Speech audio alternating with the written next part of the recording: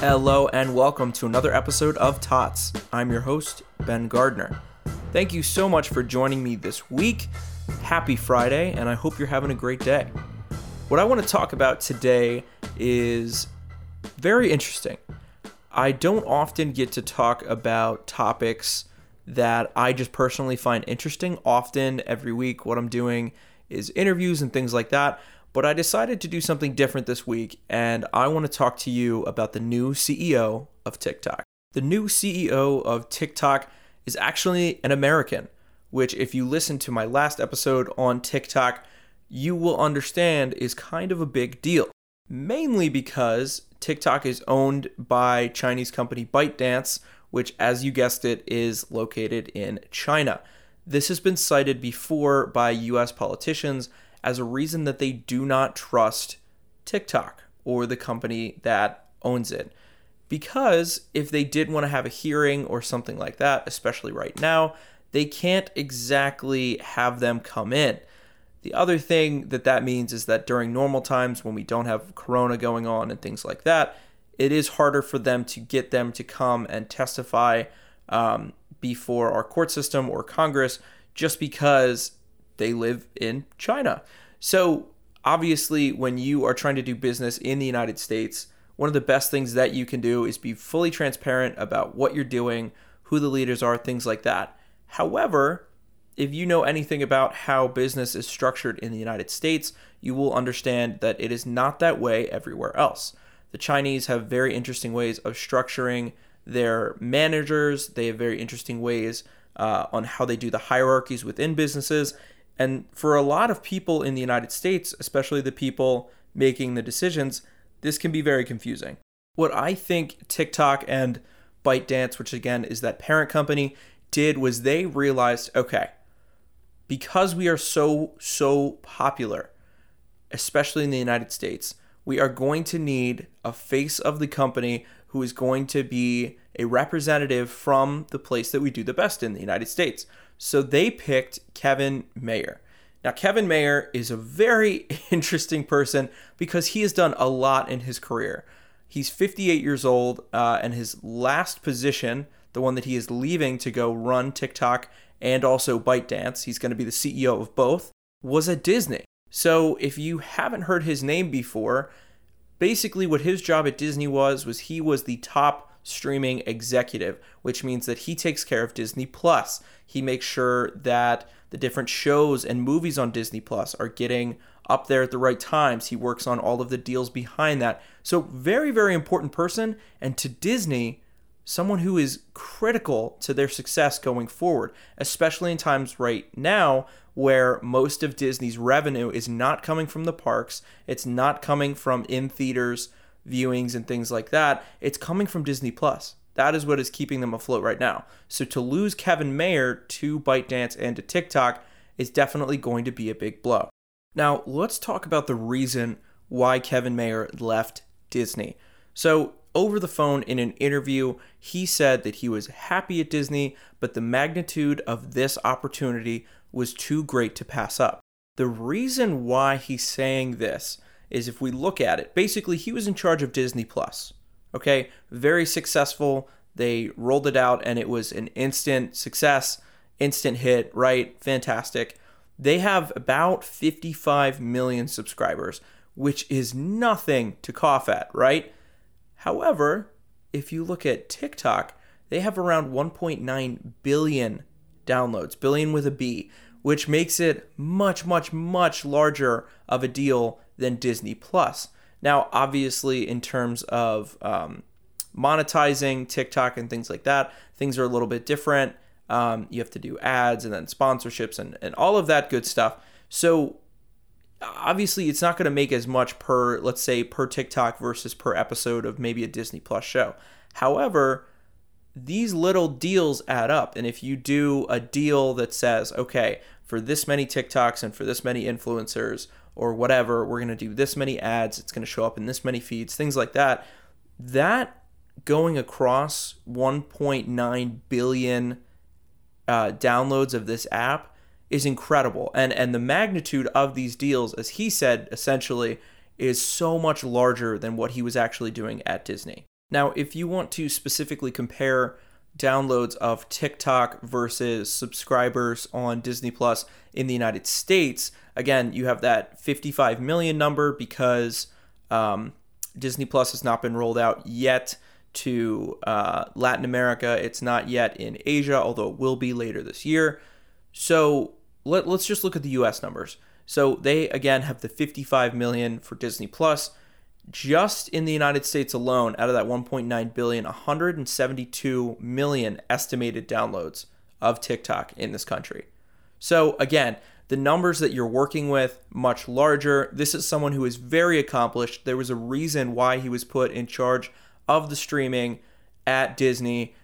And I think that he saw this as an opportunity to further his career. I mean, this guy has obviously made enough money that he could retire tomorrow and be fine and probably live a life of luxury that most of us won't see for the rest of his life and be totally fine. So I don't think it's the money. I think it's the opportunity that he has here to really etch his name in history as someone who did a lot with streaming, with social media, and with apps. I think that's what he's going for. This is definitely a legacy play. All right, we are going to take a quick break so that we can hear from our sponsor, and then we'll get right back into it. My sponsor this week is Juanita's Adventures and Studio 15. They really want to set you guys up with some nice, beautiful art maps. These maps are literally from all over the world. You're going to love these maps. They have maps from the Midwest, the East Coast, West Coast of the United States. They have them from all over the world, like in Europe, Asia, all places you can think about. They have a map of it. I recently moved back home, and so we're setting up a set now.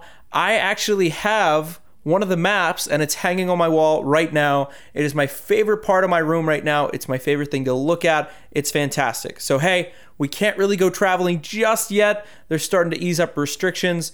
Juanita's Adventures in Studio 15 wants to set you up with some beautiful map prints to take your mind off of it, okay? You're going to use code SAFETRAVELS at checkout. You're going to go to www.juanitas.etsy.com. Choose any art map you want, add that to your cart. You're going to head over to checkout, and you're going to end up with a fantastic product, absolutely stunning. Hang it on your wall. Send me a picture of it too. I want to see what you guys order. I really do love these things. I would never promote something that I don't love or use myself. It's fantastic. Please go grab yourself one.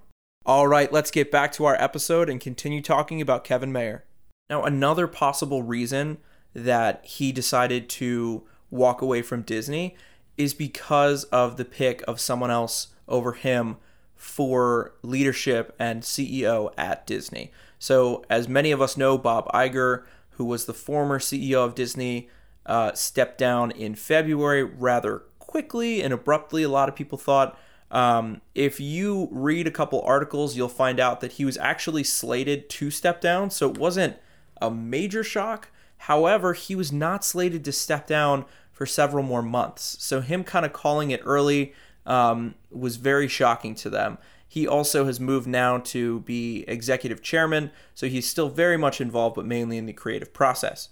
Now, if you are on the board at Disney, okay, and you are looking at the next person to take Disney to the next level to make sure it is unbelievably successful and continues on being one of the strongest and largest companies in the world, and you're seeing that a lot of your revenue is coming from streaming, especially after the rollout of Disney Plus, in my opinion, I would not have chosen anyone other than Kevin Mayer to lead Disney into the future. He has the expertise with the streaming. He was one of the main players in rolling out Disney Plus, but also behind the scenes, he was the one that was helping Bob Iger get these deals with Marvel, Pixar, all of these major deals that have made Disney more money than we could ever count, right? Kevin Mayer was also behind those, working closely with Bob Iger. So clearly, the choice is Kevin Mayer. A lot of people in the industry also thought it would be him, and then they picked somebody else. So instead of doing what logically seems like the best move here, instead of picking the candidate that has experience with the future of what Disney is really going to become, which is a streaming giant, they ended up picking Bob Chapek. Bob Chapek is someone that runs essentially the parks. So the parks that they have around the world and all of the revenue that they see from that, all the big decisions surrounding that didn't go to CEO, that was Bob Chapek's role. So he also worked very closely with Bob Iger. However, this guy is like a minor player compared to Kevin Mayer. So this pick was really, I think, again, something that pushed Kevin Mayer over the edge and just said, you know what, I got a better offer. They completely passed me up for the CEO role, even though it was the logical choice and I would have done the best job. And now TikTok wants me. Like, I just think it was basically written in the cards that this was the next thing to fall. But I certainly think this is going to be a big hit. So I want to talk a little bit more about Kevin Mayer and try and explain to everyone listening why it was such a colossal mistake not to make him CEO. So this guy is super fascinating. He joined Disney in 1993. He had already had experience with Hulu. He's had experience with Hotstar, which is like a big Indian streaming service. This guy has had experience with all of these streaming services, a lot of big websites. And then he left Disney in 2000. This was the first time that he left. He left Disney in 2000 to run none other than Playboy.com, which, if you're keeping track, is a very, very interesting transition. You go from helping Disney run, their family parks and their family movies and their family shows and things like that to then Playboy and the website, which I just think is really funny. Apparently Disney didn't really care, and again, eventually picked him up later when he was ready to return. No harm done. So very, very interesting. The other thing I want to say about him is that despite being a senior executive at Disney, his net worth is really low, like really low. So doing a quick search, his net worth is between 13 and 15 million, which, yes, I know I sound really dumb saying that that's nothing, but consider this.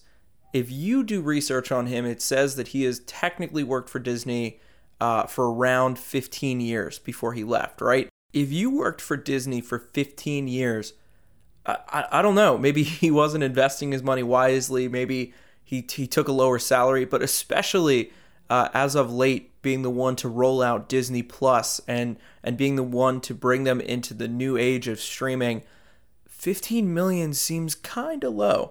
Now, Bob Iger, on the other hand, who, of course, this is not a fair comparison at all. I'm going to make that statement before I tell you his net worth. He was also at Disney for 15 years as the CEO. He also worked for Disney for longer than that, doing some other things.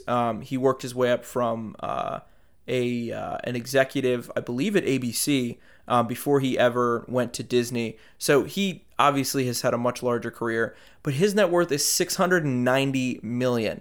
So I don't know, like, were they not paying him fairly? If he's only worth 15, of course his position is lower and he did leave at certain times, but to me, only 15 million for one of the largest streaming services in existence right now with 55 million subscribers just in the United States, that's kind of low. So I think the last thing that I want to touch on is how monumental this decision to make Kevin Mayer the CEO of ByteDance and TikTok is for those two companies. So obviously we've talked about the size of it. We've talked about how the US is definitely one of the largest customers, or at least the most profitable customer base, and just how many downloads they've had in the United States, which is insane. But here's where this is going to get really, really important. Kevin Mayer is an American. Kevin Mayer lives in LA. Kevin Mayer is a face that people recognize in the business community and is well respected. He's been at Disney. Now he's over at TikTok. That's why this is so important. That's exactly why they did this. They said, okay, when we're looking at criteria for someone to run these companies, let's write down a couple of things that we're not going to forego. They need to be an American. They need to have a good background. They need to know how to do streaming and social media and things like that. Kevin Mayer checks every single one of those boxes. The reason why him being in the United States is so important is, as I said earlier, whenever they would try and have hearings for TikTok, because a lot of people in the US, including the military, are extremely worried about national security with this Chinese app. They're thinking, well, hey, how do we fix this issue? How do we bring trust to TikTok, to the company? How do we validate that we are a company that is safe to do business with? That's exactly right. You bring on an American, he's got a great background, people recognize him, and they solved all of their issues. So they're first of all solving that issue of having somebody that people are going to recognize, feel comfortable with, an American. And then also they get someone who has had more success with streaming services than most other people on the planet. This guy knows exactly what he's doing. And when it comes to social media and all these other tools that he knows how to use, he's an expert. So they really got the best of all worlds here. I think that this is going to be just monumental for them going forward. I think we're going to see a lot of new adaptations with TikTok, especially because of his background. I would not be surprised. Here's my prediction for you, okay? So hold me to it. I would not be surprised if in the near future we saw some sort of partnership with TikTok influencers and they would do shows or longer content and it would be available on TikTok. I think Kevin is definitely going to bring some of his streaming expertise to this company, and I think he's going to take it to the next level, whatever that is for TikTok and ByteDance. I hope you guys really enjoyed listening to this episode as much as I enjoyed making it. Thank you so much again for your continued support. It is people like you that make it possible for me to do what I love, which is to talk about business and things like that. I want to give a little shout out. We have a fantastic team over here now that's been working with me for a while. Chris Hooper, our technical producer, he helps to edit every single episode and makes everything sound beautiful. We've also picked up a graphic designer and marketing manager, that is Cece Bracey. She is also fantastic. The work that she does, you guys can find on our social media at TotsCast. So that's our Twitter, Instagram, Facebook, all that stuff you can see there. She's also been great. Thank you guys again for listening. Next week, on Monday, we're going to have a brand new Tater Tot for you to listen to. And then on Friday, I'm going to have a very special guest coming on to talk about entrepreneurship and how it is going to get us out of this crisis. I hope you have a good couple of days between now and then, and I'll see you next time.